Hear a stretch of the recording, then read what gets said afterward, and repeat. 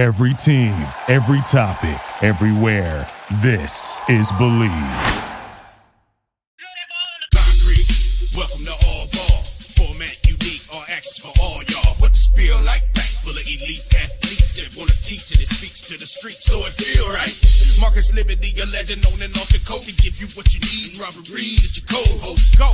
Yeah. Like and subscribe and follow like a crossover. Never know what might fall through this bitch tomorrow. So All Ball Chicago. All Ball Chicago. All Ball Chicago. All I know is All Ball Chicago. All Ball Chicago. All Ball Chicago. All Ball Chicago. All I know is All Ball Chicago.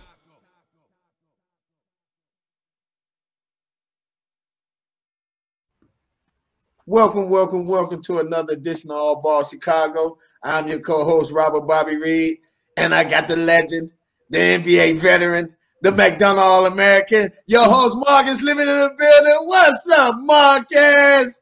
What's up, my beautiful people? And we got a special guest in the building today.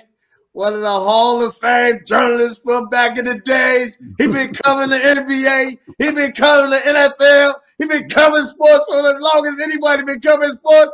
Give it up for Mr. David Aldridge, baby. Oh, man, I love the energy on this show, man. Thank you for having me. I really appreciate it. It's good to be here. To do that, man. I couldn't sleep last night, Liv. I was practicing that, man. No doubt, man. And David, man, it's a pleasure to have you on our show, All Ball Chicago.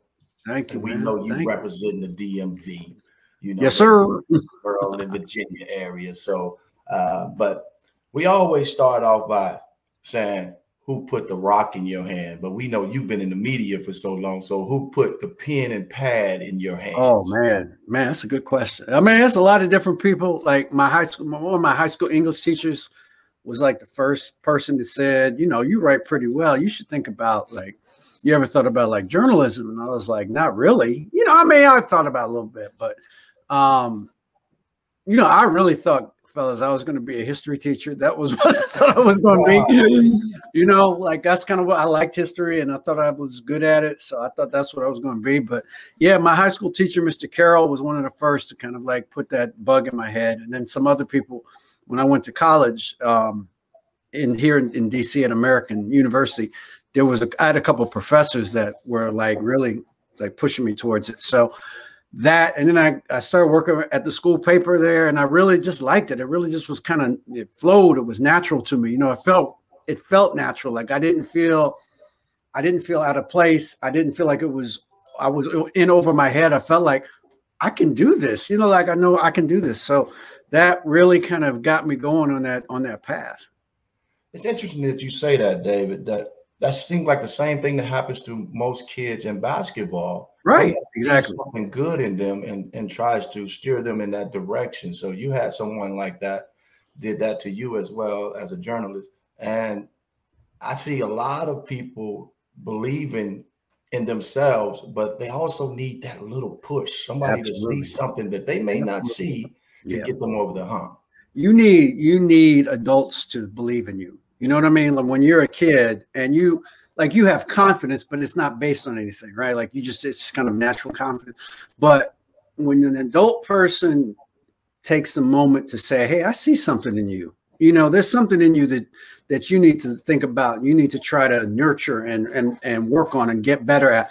And that can be a teacher. It can be a coach. You know, if you start playing at a young age and a coach says, man, you got something. You need to, you need to improve your left hand. You need to do better. You know, you need to know how to hit a curveball, whatever it is, you know, like if somebody believes in you, that kind of gets you going. And that's what happened to me. And I'm sure it's what happened to you. And it's what happened to everybody that kind of has some successes at some point, some adult, and it could be a parent too, believed in them, you know, and that gets you going. Yeah. I agree. Let's talk a little bit about basketball now. Sure. Right? Let's talk about the different eras, you know, and you covered both. You covered the Michael Jordan era. Yeah. You also covered the Kobe Bryant and LeBron James era. Yep. Do you think because you hear this a lot. Mm-hmm. Could Michael Jordan play in this era? Vice versa. Could LeBron play in MJ's era? Yeah. Yeah. So what's your take on that? I think, Marcus, there's great players could play in any era, right? If you're great, that's like saying Ali couldn't box now. Like, what are you talking about? Ali can box in any era. Yeah, he can fight in any era. He's great, So yeah, LeBron could have played back in the 80s because he was big and strong. He would have gotten used to the physicality and been able to deal it out. But as I've said to many people over the last couple of years, like, Marcus, you know this. Can you imagine MJ with no hand check? Are you nuts? What are you know what I mean? Like, with no hand check, they can just come down the lane and isn't going to get knocked on his ass. Come on, man. What are you talking about? Like, the dude will be averaging like 40 a game. You know what I'm saying? So, come on. Nah. He would be great in this era. He would dominate in this era. And the other thing that people always come back at me was he didn't shoot threes. Well, nobody shot threes back then, really. There was a couple guys, cats. Dale Ellis shot threes. Dale Curry shot threes. But other than that, there just weren't many guys that did that regularly, right? Mm-hmm. So I think that we was taught different, Yeah, of course. We was taught the mid-range game. Exactly. You get to your spot and you go, and that's your spot. And that's where you do work. And, so whoever it was, like, I covered the bullets. So you remember Jeff Malone. Jeff Malone would come off a screen, rise up from 18. That was his shot. You know what I mean? Mm-hmm. That was his shot. And there were Ricky Pierce. There were so many guys that lived with that mid-range. Mm-hmm. So my thing is always, okay, if the three was important back then, you think those guys wouldn't have been shooting threes? Exactly. You know what I mean? Like, so come on. You can't just look at numbers. That's why I kind of get into it with the analytics people, because they just think everything can be reduced to a number sometimes. Mm-hmm. And I tell them, you have to tell me what rules we're playing under. If we're playing under 80s rules, it's different than if we're playing under today's rules. It's just completely different. Right. Oh, man. It's interesting you say that too, man, because we get that a lot with kids, that get so caught up in the analytics of the game that they forget the talent. Sometimes they talent will get them there, and then they get caught up with, they say, I need to shoot more threes, and then they start trying to shoot threes when that's not their game. Not what they do, right. And I get so upset with that. Like LeBron James, I'm going to just take LeBron James for instance. I don't think LeBron James is a great three-point shooter. Right. But LeBron James is a hell of a skilled basketball player. Absolutely. So a lot of people knock him. Well, he can't shoot. This guy is what, third or second all time scoring. Right. Yeah. So I get confused with that, man. So what do you think about this generation, like with all the threes? Because we just talked a little bit about it, but do you think Steph Curry, because he makes it look so easy, he has a lot of people out there watching him thinking that they can just go out there and do it? Oh, sure. And I think Mark Jackson has talked about this, about how what he's trying to say is he thinks Steph in some ways has hurt the game because everybody thinks they can do what Steph does. And they can't. You know what I mean? Like, they can't. Steph is the guy. He's the guy. He's changed the game. Just like Elgin Baylor changed the game, just like Dr. J changed the game, like Michael changed the game, like LeBron and Kobe changed the game. Steph Curry's changed the game of basketball, because nobody was taking logo shots on the regular until he started doing it. Not at all. Now everybody tries to do it, and so that's changed the game. But he makes his percentage of makes is so much more high, I think, than most guys that shoot regularly from that distance. And maybe, Dame is there out there now. Maybe Trae Young will wind up being there, but there's still not too many cats that shoot like 40% on logo shots. Right. So Steph has changed the geometry of basketball, changed it forever. Wow. And who was one of the guys that, because we try to be all positive on our show too, who was one of the guys that you really loved to interview? Like you couldn't wait to interview this guy? Oh, well, back in the day, there were a lot of guys, because guys, I don't know, it was different back then. the media wasn't viewed as negatively as it is now. And guys understood that, you know, they could help themselves with by having good relationships with the media. So, you know, Magic was always great to talk to. Chuck was my favorite because, you know, Chuck would, no matter what the situation was with the Sixers, you could go to Philly and Chuck would fill up your notebook with something crazy. You know, he would say something crazy. So I loved talking to him. He was always available, accessible, enjoyed talking to him. Again, when I was covering the Bullets, Darrell Walker, who you guys know from Chicago, I'm sure, D-Walk was so – you just respect guys that are always there whether you win or lose. Mm-hmm. It's easy to talk when you win. Everybody's happy when you win. You know what I mean? Yeah. But when you lose, that's when you find out who the real guys are that are still going to talk to you. And Darrell Walker talked to me every night and would tell me the God's honest truth as he saw it. Doesn't mean he was always right, but he would tell me the truth, you know. And you respect people like that. And Jeff Malone was good too. He was very good too on those teams. But D-Walk was always there. He was always honest. You know, he never ducked his own responsibility if they had played bad. And you just respect people like that, man. You respect people like that. But there were a lot of guys around the league that just were good stand-up guys. Joe Dumars was another one that you could always talk to no matter what the situation was going on with the Pistons. He was always there. He was always legit, honest. Sally was funny. You know, John was always had the jokes and would always say something funny, you know. So, but around the league, I mean, there were just so many guys. Nate McMillan was another guy that I just really liked talking to because he was real honest. But, you know, you name me a city, I'll tell you 2 or 3 guys that were really good guys to talk to on those teams. Oh, wow. Hey, let me hop in here, Liv, real quick. Hey, Dave, since you're on the NBA, I'm following your tweets, and I know you've been very vocal about these guys with the COVID test and Bradley Beal and all these guys, man. Yeah. They have a responsibility as professional athletes to do what they need to do. Can you speak to that, what Kyrie is doing and these guys are doing? Well, I just think, Robert, I think it's the thing that that bothers me about this is, you know, athletes talk all the time, no matter what sport it is, unless it's golf or tennis or one of them individual sports. But if it's a team sport, the first thing you hear is we have to sacrifice for the good of the team. Like I got to give up shots. I got to give up minutes. I got to give up rotation, my place in the rotation if it helps the team do better, right? And everybody tries to buy into that. Now, it doesn't always work, but people try, right? They try to do what is necessary for the team to do the best, right? So I don't know how you then fold in, but I'm not going to get this shot, and I'm going to increase my risk of getting COVID and not being able to play. Right. How does that fit in with I'm going to do whatever is necessary to help this team win? You know what I'm saying? Like that doesn't fit to me in that kind of discussion. So if you're about winning, this isn't even like, what is the sacrifice here? You get a shot in your arm. What are we talking about? Like, why would that be something that you would say, no, I can't do that? Why? These guys are sacrificing millions for that. 31 million from Andrew Wiggins, man. I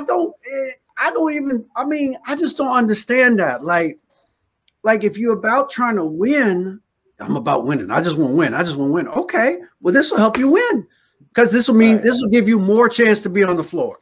Right. And it'll give you less chance of passing COVID along to your teammates, first of all. You know what I'm saying? You know, and the thing that I don't get with Bradley is that Bradley was on a team that got laid out by COVID last year. They had 7 guys test positive for COVID. They didn't play for 2 weeks last season. It wasn't 10 years ago. It was last season, you know? And so if anybody could understand what COVID can do to a team, it should be Brad. Right, and that's what I don't get. That's what I don't get about his position. I don't understand it. Yeah. That's a good question, Bob. Good one, Bob. Did his little homework, okay? I follow him on Twitter. That's real time. Yeah, no, and you guys know this. I love Brad as a guy. He is a stand-up brother in every way. So this isn't about me saying he's not a good dude or he's not a professional. It's not it. I'm just saying this is an easy one. This is an easy one. I don't understand how you convinced me to get the shot. Him and Tracy Dill, I wouldn't have got it. I mean, real talk. You know these brothers. Some of these players are putting things into their bodies. They don't have any idea where it came from. Come on now. There ain't no labels on some of these things that y'all putting in your bodies now. That's fine. Come on now. Oh boy. So Dave. Oh God. All right. You went to DeMatha High School. I did, yeah. Imagine that's when you mention DC, you and talk about high school basketball, you have to mention DeMatha High School. Yeah. When you were there, who were some of the legends that was walking through those hallways? Well, when I was there, Adrian Branch was a senior when I was a sophomore. So he was 2 years ahead of me.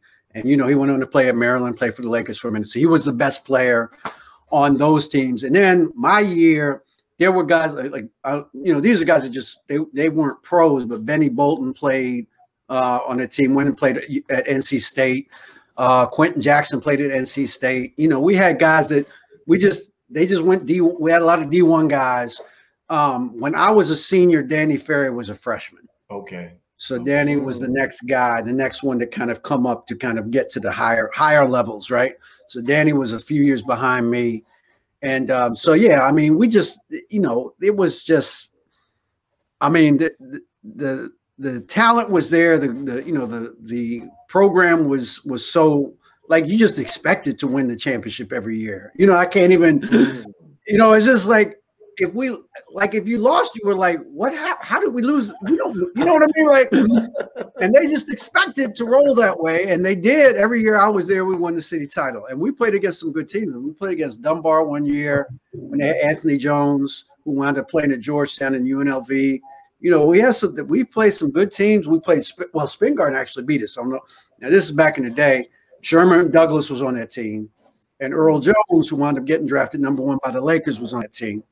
So Spingarn was the only team in my era that beat us, and they had, Sherman was great, as you guys know, wound up playing in the NBA for many years. Yeah. Sherman Douglas.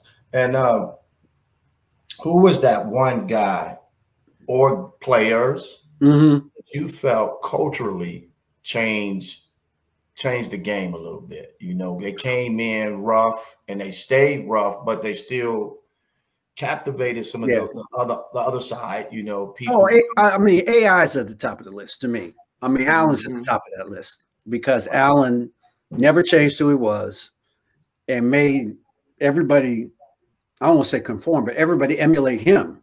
Like, he didn't try to fit in. I'm gonna cut my hair, I'm gonna wear a suit. He just did, for a lot of different reasons. Wasn't gonna do that. Allen stayed true to who he was. And everybody came to him, you know what I mean? And so there's no question in my mind that after MJ and Kobe, Allen was the most important player of these last 25, 30 years because of his skill level, of his talent, but also young guys emulated him. Young guys started wearing braids, they started getting inked up. That's all because of Allen. That's Allen. Right. Yeah. He did all of that. And was an MVP and got his team to the finals. So he won on the court as well, was successful on the court.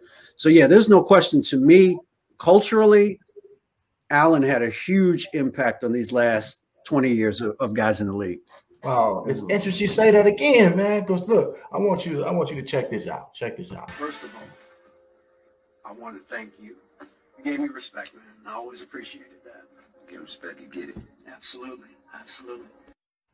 Yeah.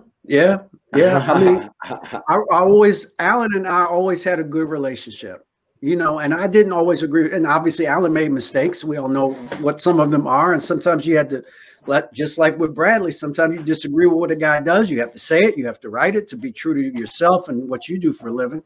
But he never took it personally. He understood, so we always had a good relationship, always. Whether I was at ESPN when we started, and I did a story on him, like a month into his pro career, you know, like for ESPN. And we would go up there, you know, once or twice a year because he was a big star, you know, immediately.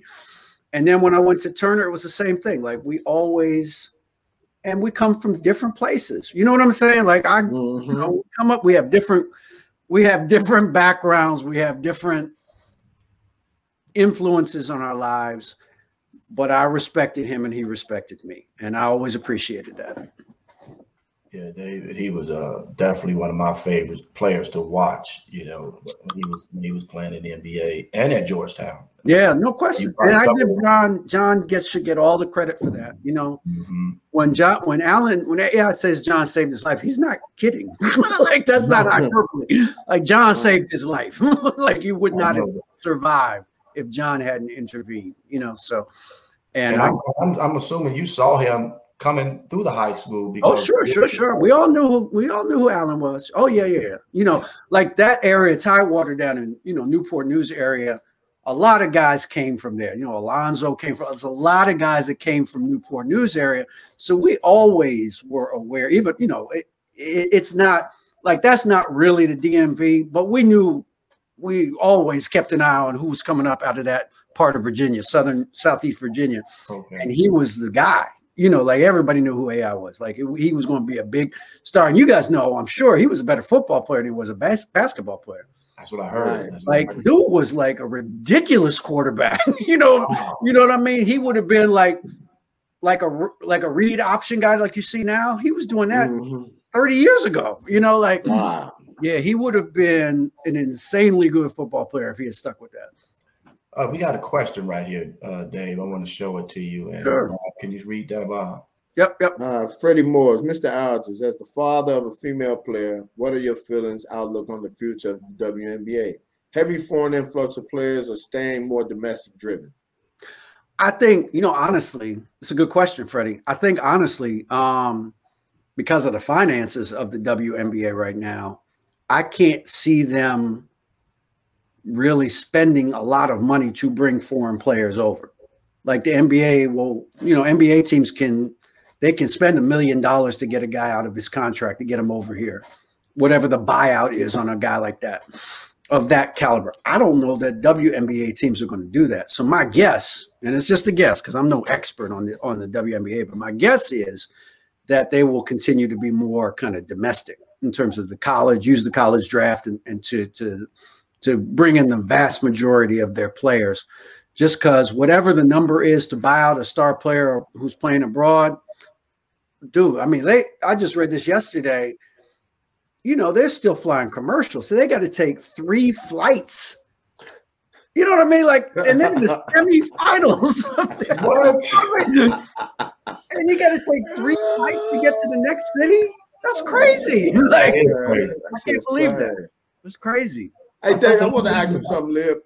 I thought the NBA was backing them, though. No, well, they are, but on things like this, like I remember when the Mystics were in the, you know, when they won in 2019, we were, they were playing Las Vegas, and literally the league, the WNBA had to kind of buy a private jet for the Aces to go straight from Vegas to either Connecticut or to DC, which I can't remember which city it was. And it was like a big story because they never do that. You know, they had never done that before. And so they were able to actually just fly like normal, you know, like NBA teams have done for 20 years. Right. You get on the plane, you go to the next city, right? So, and yeah, it's crazy that they still have to do that. But no, the NBA it's funny, like they talk about subsidizing it, but they don't really subsidize it. and they're not generating enough money. Yeah. I mean, but you spend money to make money, right? So if you put money into the product so that it's a better product, you would make more money. You know what I'm saying? These players, they tired. You know, like let me ask you something, David, real quick, man. Yeah. You've been around sports like a dinosaur. Did you ever think you live to see the day when these kids are getting paid for their likeness? No, because I never thought the NCAA would be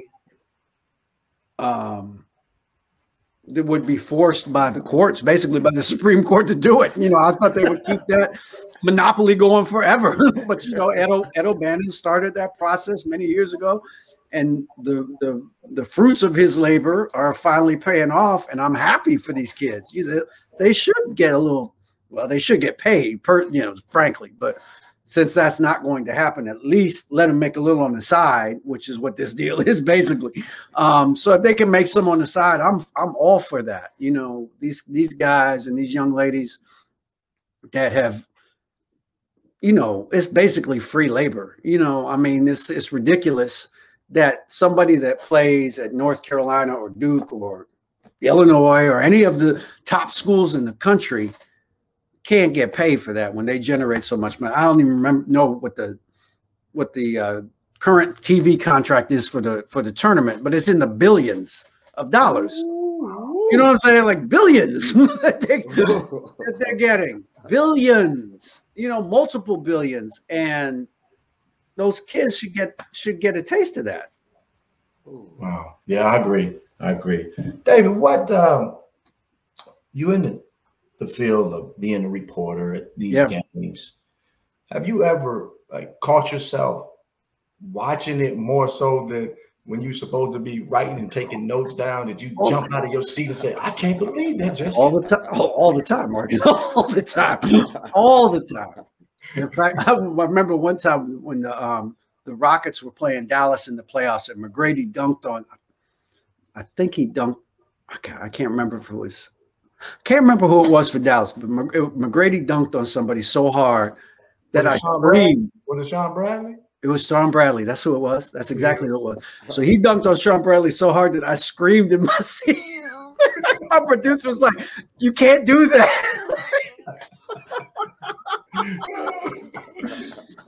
I was just like, "Oh my God!" That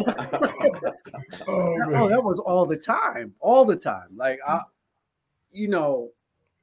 Because what guys could do athletically. That's why I love doing what I did for so long, because you still could get excited. I could still get excited watching somebody do something I hadn't seen before, So it happened all the time. Or, whether it was a great kind of individual athletic thing or watching a team play. Like I remember when, in 2014 when the Spurs beat Miami. It was just beautiful. Like that they just played beautifully. You just I enjoyed watching that. Watching the ball move, bop, bop, bop, bop, bop, bop to the next guy, and everybody, and they were all making shots and Ginobili dunking on people. And that was just like, man, that was sensational. But then you can always appreciate kind of the individual, brilliance of a Kobe or, some of the other greats that play over the years, watching guys work. It was just phenomenal, And so, I never root for teams because and people don't believe me. And it's just because it doesn't matter. It doesn't matter. I still have to work. You know what I mean?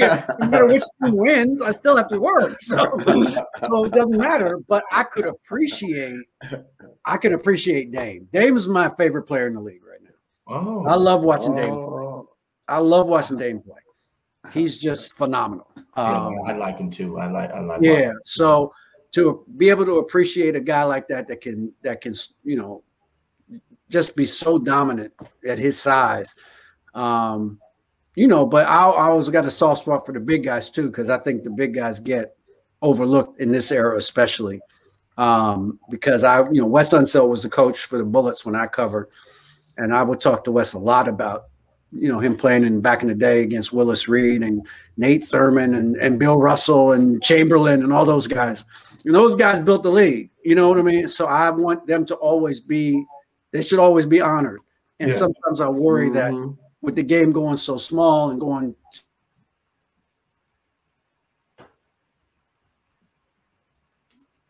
To be losing. I think his screen is frozen right quick. Yeah. Like he was saying, he loved the fact that the big men, I think David Hodges is just like epic, man. He's MVP. It's just MVP, Liv. Yeah, You know what no, I'm saying? he's definitely in my book, man. One of the great ones, and we didn't get a chance, but we will ask him when he come back on about. We didn't like somebody put it on the timeline. I don't know if you saw it, Bob, but like a trade wasn't really solidified until we heard David Aldridge say it's such has been traded. You know, Right. We heard it out of his mouth. You know, Right. You're right. It's now they got Woj doing it, huh? Yeah. So hopefully, you know, he'll come back and join us if he can. But we had him for a while, so it was good to have him, you know, come on the show. Well, you know, actually, man, I want somebody to come over here and pinch me because I've been watching this dude on TV forever. Right. And I'm sitting up here. I get to do an intro for this man. You feel me? Like, can't nobody take that away from me. No, man. I mean, it's Friday, man, and I'm definitely excited that we had him to come on and talk about basketball. I wanted to touch a little bit about. He'll be back. Chicago too. I want him to touch on some of the Chicago guys that he covered throughout the NBA. Yep, here he comes now. So we want to talk a little bit about that. So here he is. Sorry about that, fellas. I don't know what happened. That's all right. It happens, man, to the best of us, man. Bob, we kept it going. So, but let's go ahead and jump on right into Chicago, man. Like, I know you watched The Last Dance. I know that been on, but we didn't get an opportunity to talk about it. You know, someone like yourself, you know, who actually went through that era and saw. What do you think about the way Mike was talking about the players? You mean his teammates? Yeah, his teammates. I mean, that was Mike, right?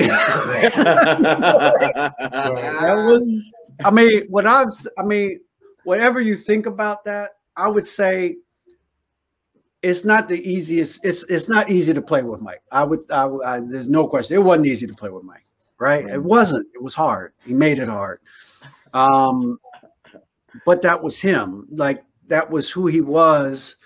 He was maybe a little crazier than Magic and Bird and Isaiah, but they all kind of did the same thing. You know what I mean? Like, they were all kind of the same guy. You know, he may have taken it to the extreme, but they were all hard on their teammates, all of them. You know, so that didn't surprise me. I was actually glad that people got to see what it was really like.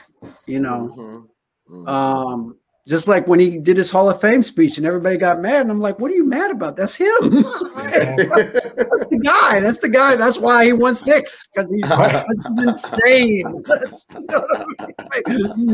He's a crazy person, you know. So that's why he was as great as he was, because he was so just ridiculously competitive to the point of making everybody uncomfortable around him. Everybody, you know, and so. You know, and that's not for everybody. I understand that. That's not for everybody. But the guys that stayed, and, you know, they've all talked about it, that he made them tougher. He made them meaner, you know, and they were able to get through Detroit, which had, you know, owned them basically, you know, up until that 91 season, they couldn't get past Detroit, you know, and I remember I covered all of those series with Detroit and Chicago, and I remember Laimbeer just laying out Scottie Pippen the year before. Like, just in the first minute of the game, just came up and cracked him with an elbow and knocked him out. You know, and that's what they did. Like, and you got to be able to stand up to that. Until you do, you're not going to beat them. And they finally got mentally tough enough to stand up to that. And so it's like I said, it's not for everybody, but I think Michael was, you know, the best I ever saw. I mean, he's the best I ever saw. And Kobe, and I think Kobe took a little of that, you know, the pace. Took some of it. I've always said Kobe was the closest thing to Michael, but he wasn't Michael. Right. He did definitely take a page of it. Yeah, no doubt. Yeah, well, we on the Chicago Bulls. Scottie Pippen recently come out with comments that Phil Jackson's a racist. What the heck is he talking about, man? Yeah, I'm not sure. To be honest with you. Look, Phil likes to talk about posses and things like that all the time, which are kind of stupid things to say. Do I think Phil's a racist? No. I mean, I don't know. I would say he may be insensitive to some things in the way he talks, especially about the modern players today. Like with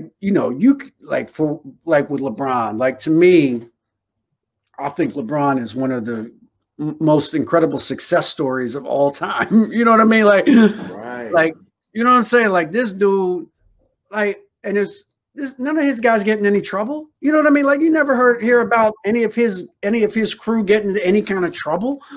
You know what I mean? Right. So they all fly right. They all do the right things. They tried, they build up a business on their own. Mavericks built a business. Rich Paul has become a big time agent. Now it all flows from LeBron. We all understand that, but they were able to take that and make something for themselves out of that. You know what I mean? And so I think he should be commended. They should be commended, So for Phil to dismiss them as his posse just kind of sounds stupid. You know what I mean? Like it's not right. They're not just sitting at his apartment eating his food. You know what I mean? Like, doing something with the opportunity they had. I used to always say this about Gary Payton. Gary had guys that Gary helped financially. Those guys built businesses. Those guys became contributing members of their communities. And so that's a good thing. That's a great thing, as a matter of fact, they were able to take what he gave them and make something for themselves. I think it's tremendous. Yeah. Now let's talk about last year a little bit, the NBA. Yeah. Before the season started last year, we went through the COVID, protocol and all that, and then they ended up having a season this past season. Did you think when you saw it, the beginning of the season's kickoff, that Milwaukee will be the team cutting down the Nets and getting the championship? Nope. Did not. Who was that team? I thought it would be Brooklyn. I thought Brooklyn was going to be too much to overcome. Just too much. There's just too much firepower there. You know what I mean? Like this, like you can't. There's no way you can stop them all. You probably can't stop 2/3 of them. You know what I mean? So, like, even if you threw all your resources at trying to stop KD, Kyrie would kill you, Harden would kill you, and vice versa, right? So, you just couldn't stop them all. You can't double team everybody, right? You know what I mean? So, so I thought they would be, and I still believe if they hadn't gotten to the injuries, they would have been in the finals. But they did, and you can't. I'm not dismissing. Milwaukee gets all the credit. They played who was on the schedule. You know what I mean? That's all you can do. They played the team that was on the schedule, and they beat everybody. So they get props for winning the championship. But I thought last year Brooklyn was the team to beat. I think going into this year, Brooklyn's the team to beat just because they've got so much. You think they're gonna beat the Lakers? Yes, if they get there. I said that too. Yeah, I think they'll beat the Lakers too. I ain't got Bron this year, man. I'll tell you why. Because I don't like. I think the Lakers could definitely get to the finals because I think old guys know how to play. Well, old guys is just about staying healthy. If they can stay healthy, they will do well in the playoffs because they know how to play. But the problem is staying healthy and getting through those 82 games. But if they got to the finals, if you just line them up, again, it's the same problem everybody else does. How do the Lakers stop all of that? You know what I mean? Like, how do they stop all those guys? You can't guard KD. You just can't. There's nothing you can do but hope he misses. He's unguardable. Like if he's going to get to his spot, he's 7 feet tall. You're not blocking his shot. You know what I'm saying? So I don't know how you stop him. So we'll see though. I could be wrong. A couple of our listeners, they are writing on our timeline. No way the Lakers will beat Brooklyn in six games. AD will be the MVP this season. He said, we tripping. I would respectfully disagree with it.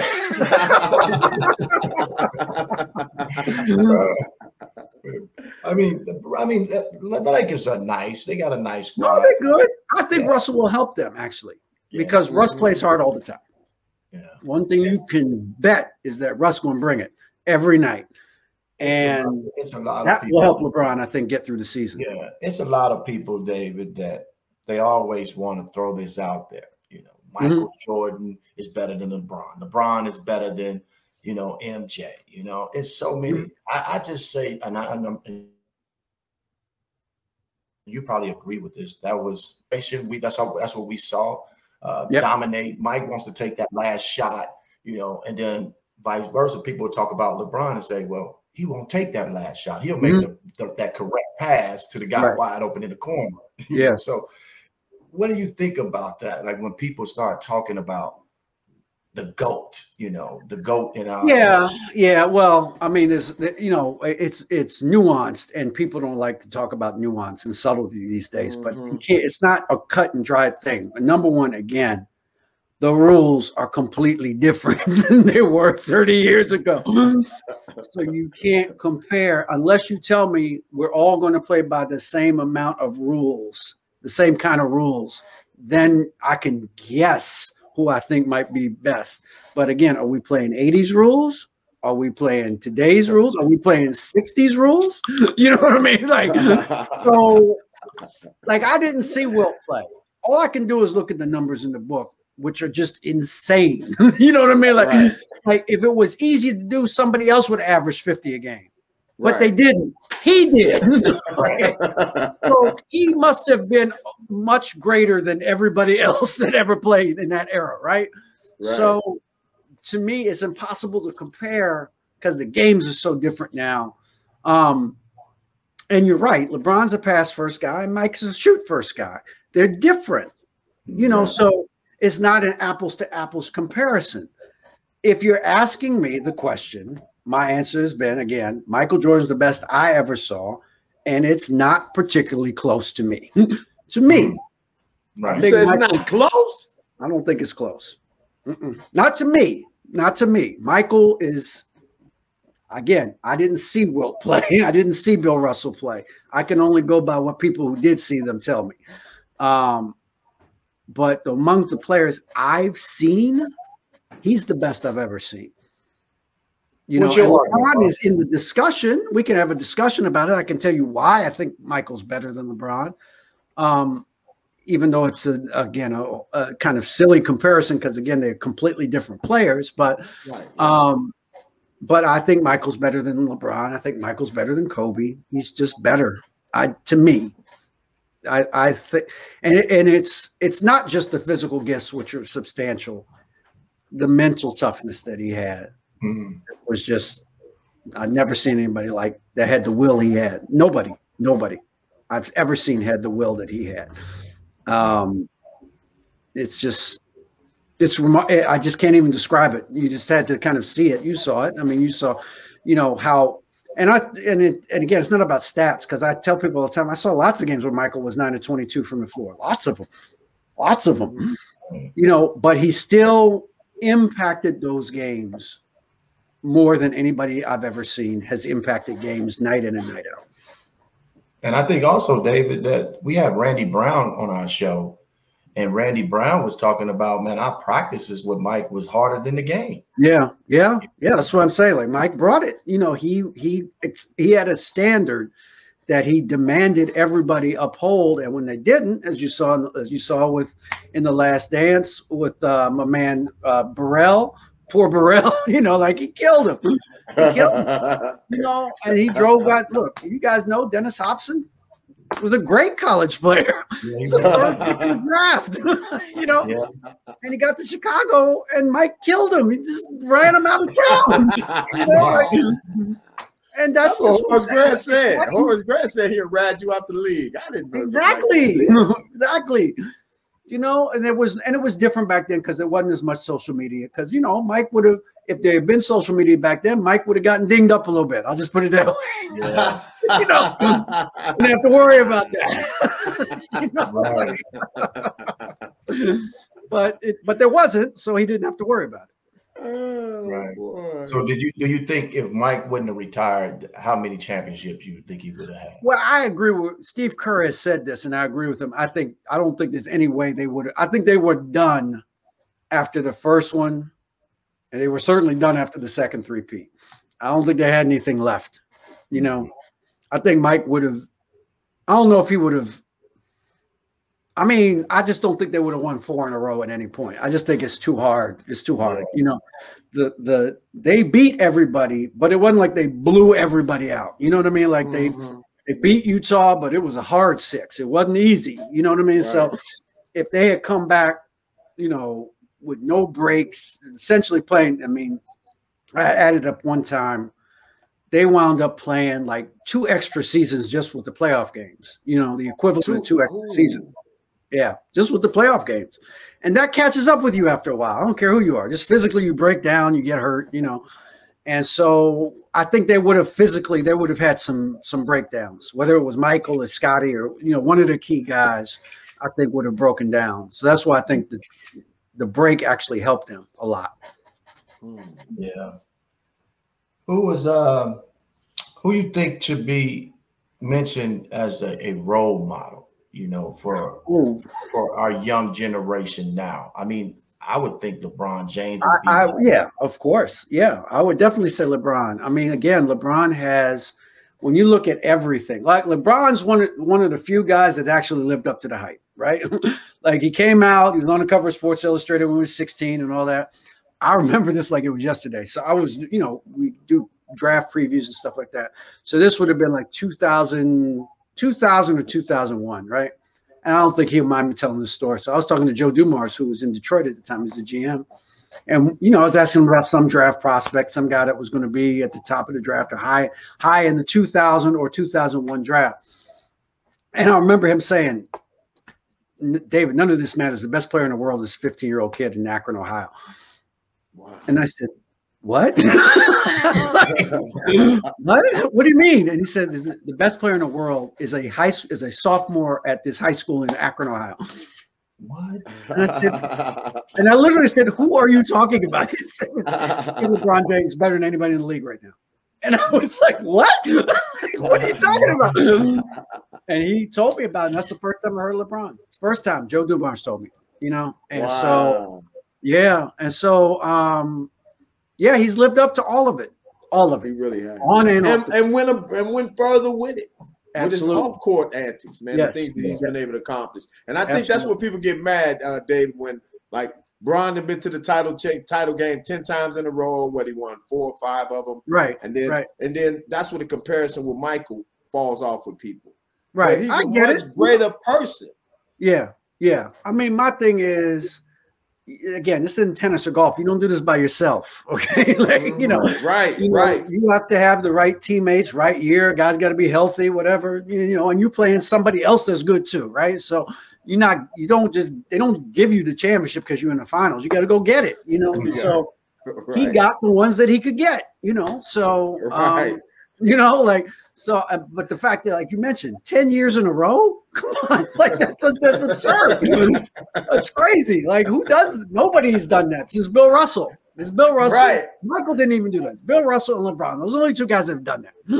So you have to give him his respect just to get to 10 finals in a row, right? And then you add building the businesses off the court, building the media empire off the court, and to me, like the fact that, look, we all have opinions about politics and the former president, who I'm not going to mention by name, but LeBron's the guy that hit send on that tweet, okay? LeBron's the guy that called him a bum to the whole world. And that tells me, and you notice he ain't come back at LeBron like he comes back at everybody else because he knew he couldn't win that one. LeBron was going to beat him on that one. So I would have big respect for LeBron for just having the not courage, that's not the word, but just understanding that what he says has some value and has some meaning to people and would help a lot of people that didn't have his voice stand up and speak out. That was a big thing to me. Big. Before we let you go, David, I want to ask a question about, or I want you to answer this question. Derrick Rose, if he wouldn't have gotten hurt, where do you think he stacks among some of the greats? He was great. He would have been as great as, he would have been among the best point guards ever. I don't think there's any question about it. Like D Rose in 2010, man, he was something. Yeah. I actually covered a game when they were down in Orlando. We did a game for TNT. They played him down there. And he got hurt in that game because he went up and he banged on somebody at the rim. And I was like, young fella, you can't keep jumping like that, man. You're going to get hurt. You know what I mean? Like, you just can't keep going at it. And he was in that year, his first 2 years in the league, he was banging on everybody, right? So, and, the irony is that he got hurt and it was just kind of a nothing play, like it didn't, like, it wasn't like him trying to elevate or something like that.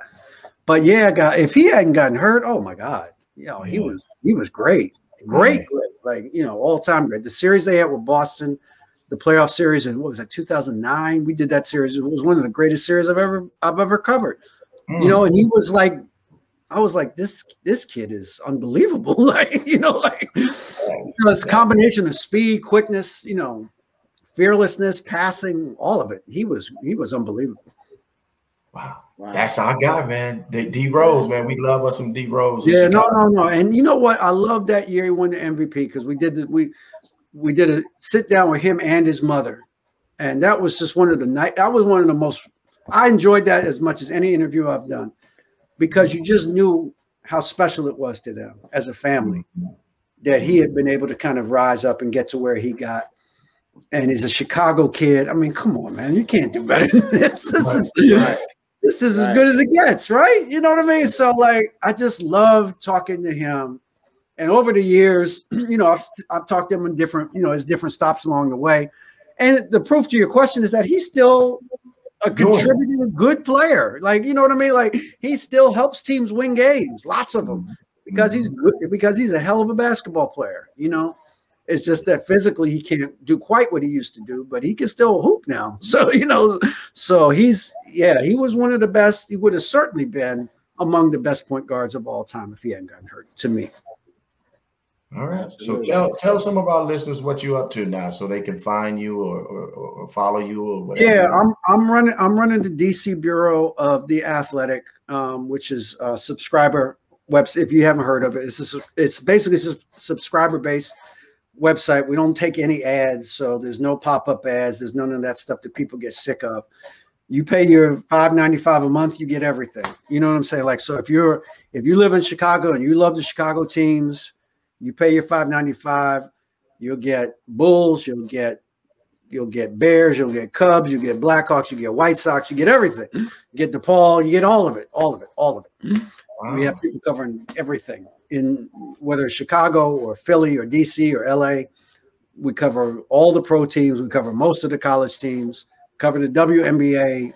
So you can take whatever you want out of that. You can do whatever. If you just want to follow University of Texas football, okay, we got somebody who covers that. You know what I'm saying? So that's our model. And I run the DC Bureau because I'm a DC guy, and I wanted to get back home because we got two sons. My sons are 17 and 14, and I need to be in front of them. You know what I mean? Like it was just that time. Yeah. It was that time. It was that time in their lives and in my life that I had to be in front of them and talk to them about some things. And still trying to. Hope they're listening. That's the perfect time, though, around that age. But before you go, David, I got to show you something, man. Sure. Okay, so I created the world's first social distance device. It's called the Culture, man. It's a wireless headset. There you go. And it's a voice amplifier, capable of amplifying the voice 500 square feet. So you can charge it up yourself for the last 14 to 16 hours. So people are using it all over the place, man. So keep an eye on that. And then there's one last thing I want to throw something out to you before we get out of here, Lib. Me and Lib talk about sports a lot. about like when guys walk away from the game and them trying to find themselves, you know, because they can't find themselves. Yeah. What can we do to address that before we get up out of here? Because we've been hearing a lot of that. It's a tough question, Rob. It's not easy. If it was easy, we would have figured out some way to do it. And I can't speak to it because I wasn't a pro athlete. Okay. But people that were all kind of tell me the same thing. It's like you died, but you're still alive. You know what I mean? And so, and I can only empathize with that. I can't tell you, oh yeah, I know what that's like, because I don't know what it's like. But when you were at the highest level of whatever it is that you do for a living, and it stops, that messes with you. You know what I mean? Like we try not to identify ourselves by what we do, but we all do it, right? We all fall into that. You know, I'm a baller, I'm a writer, I'm a rapper, I'm a lawyer, I'm whatever it is. And if that's taken away from you for whatever reason, it's hard to kind of figure out, well, who am I now? You know what I mean? And it's hard. It's hard. And I don't think it's so much about being famous or any of that. I'm sure some guys get off on that, but I think most of the guys, it's not about that. It's about this thing that I've loved doing since I was a kid, I can't do anymore. You know what I mean? Right. And it's hard to kind of pivot off of that to what do I do now? Because whatever it is that I do, I'm probably not going to be as good at that as I was at this. You know what I mean? Like I can make a living at it, but I'm not great at it. You know, and that's hard to get. It's hard to deal with. I can't tell you I know what that feels like, but I have an idea. I have a suspicion that will be very hard to deal with. And on top of that, it's the financial change in your life. If you've been living in a certain lifestyle and now that income's not coming in, that's another thing, another challenge, you know? So these things are not easy to deal with. I do think that the NBA has done a better job. I'll say this, the union, I think, is doing a much better job the last few years of kind of trying to get guys to understand that when their careers end, that doesn't mean they do, you know, that they have value and they have to find other things, other avenues where they can kind of, whether they want to compete or not, or whether they want to make money, they can do some of those things in different areas. But again, it's a mental health thing too. I mean, it's just really hard to make that adjustment to being, and you guys will know this because I think I'm older than both of you, but I may not be, but I think I am. As you get older, this starts to happen. You know what I mean? It starts to happen, and you have to kind of like it's hard to deal with. Like you're used to a certain living in a certain reality of yours, and then that reality changes for whatever reason, and it's hard to deal with it. It's hard to deal with change of that magnitude. So, you know, but for ballers especially, it's really, really difficult, I think, and it's not easy. And I would never, you know, pretend like I know what it's like or that come on, just buck up. No. This is something that takes a minute to get past, to find something else that you're passionate about that gets you going. And it's hard. Yes. I agree, man. David, man, we appreciate you coming on our show today. It was a great one. We always try to get some good people, reputable and knowledgeable, to share some information with our listeners. But we want to know, before you go, what podcast? Yes, what's the number one podcast, baby? You mean besides Hoops Adjacent? My podcast, besides that one? Okay, so if I was let's say Hoops Adjacent is the number 2 podcast. Okay. The number 1 podcast that I've heard of is this All Ball Chicago podcast. That's what I've heard. My man. Wow. We appreciate that, man. And anytime, man, you want to come back on and absolutely, guys. You know, anytime. I'll be happy to talk to you about, you know, once the season gets started, we can talk about the Bulls and how they're doing. I think they might be pretty good. I think they could be pretty good. I like the moves they made this summer.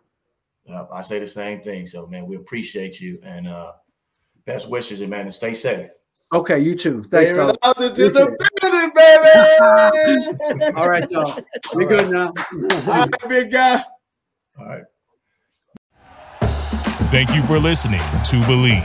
You can show support to your host by subscribing to the show and giving us a 5-star rating on your preferred platform. Check us out at Believe.com and search for BLEAV on YouTube.